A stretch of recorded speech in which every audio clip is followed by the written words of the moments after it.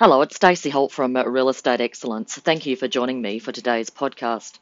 Today I'm just going to give some quick tips in relation to how to make or take a phone call and use your file note system immediately. A lot of us who've been around a while have worked under systems whereby when we take calls or even sometimes make calls, we've grabbed the first bit of scrap paper or something and make some notes, knowing that it should go into our file note system, such as our software. And often in the past, it hasn't made it. Anyone that's taken over a portfolio understands what I'm saying in relation to the lack of file notes. Not only is it hard to operationally manage property and it creates frustration for you personally, it also creates much bigger issues, and that is in the next level, risk management for the office, and it also creates almost unprofessionalism because you can't discuss with your client or your tenant exactly the past because there's lack of file notes and systems for that. So you do the big W, as I call it often in training, which is wing it, which we've all been there. Nothing changes, nothing changes. So we've got to adopt systems and make sure we have really disciplined procedures such as the one I'm about to go through. I'm going to pretend I'm your lucky leader, and this is our file note system. In our office at Real Estate Excellence, we don't make or take a phone call without the file note system.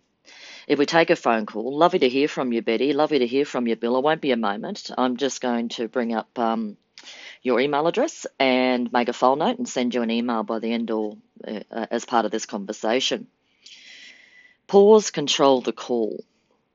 Your client, by far most of our clients and our tenants and our landlords are more than reasonable and understandable.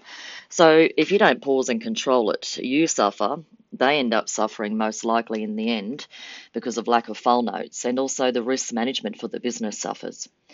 So I'd love to hear from you. It won't be a moment. So we're going to draw up an email. Just confirming, Bill, your email's still bill@gmail.com. Wonderful. So under the Privacy Act, you're taking reasonable steps to make sure your information's up to date. And it's only taking seconds, team. It's only taking seconds. Now, and then you're going to subject line file note dash maintenance, file note dash lease renewal, file note dash whatever, and the property address. And then as per our conversation, Bill, and then you're just going to outline. You know that email is going to end up in your Trust Software file note system as well, so copy and paste it if it's not linked already. Now, technology is great when it works. So in the events that your computer is not accessible because of it's not working or it's frozen or those frustrating things that happen to all of us, simply your daybook. Now, your daybook, remember, I'm your lucky leader in a role play, is the book, hardcover book that I bought you as the boss. I own it. And when it's full, you give it to me and I store it for the legislative time periods for my record keeping.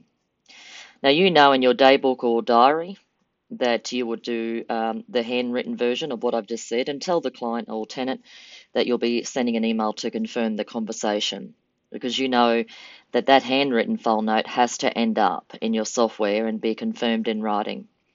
If it's not in writing, it doesn't exist. So the three ways to make or take a phone call is to use the email to record as per our conversation. That ends up in our Trust Software if it's not linked, and or if we can't access technology, we use the good old-fashioned daybook diary that your boss owns and that gets stored for record keeping. There's no other system. This can work if you want it to work and you pause and take control of the call and have the bigger picture of risk management and beginning with the end in mind. I hope these quick tips helped you in your business and also in your career. This is Stacey Holt from Real Estate Excellence. Bye for now.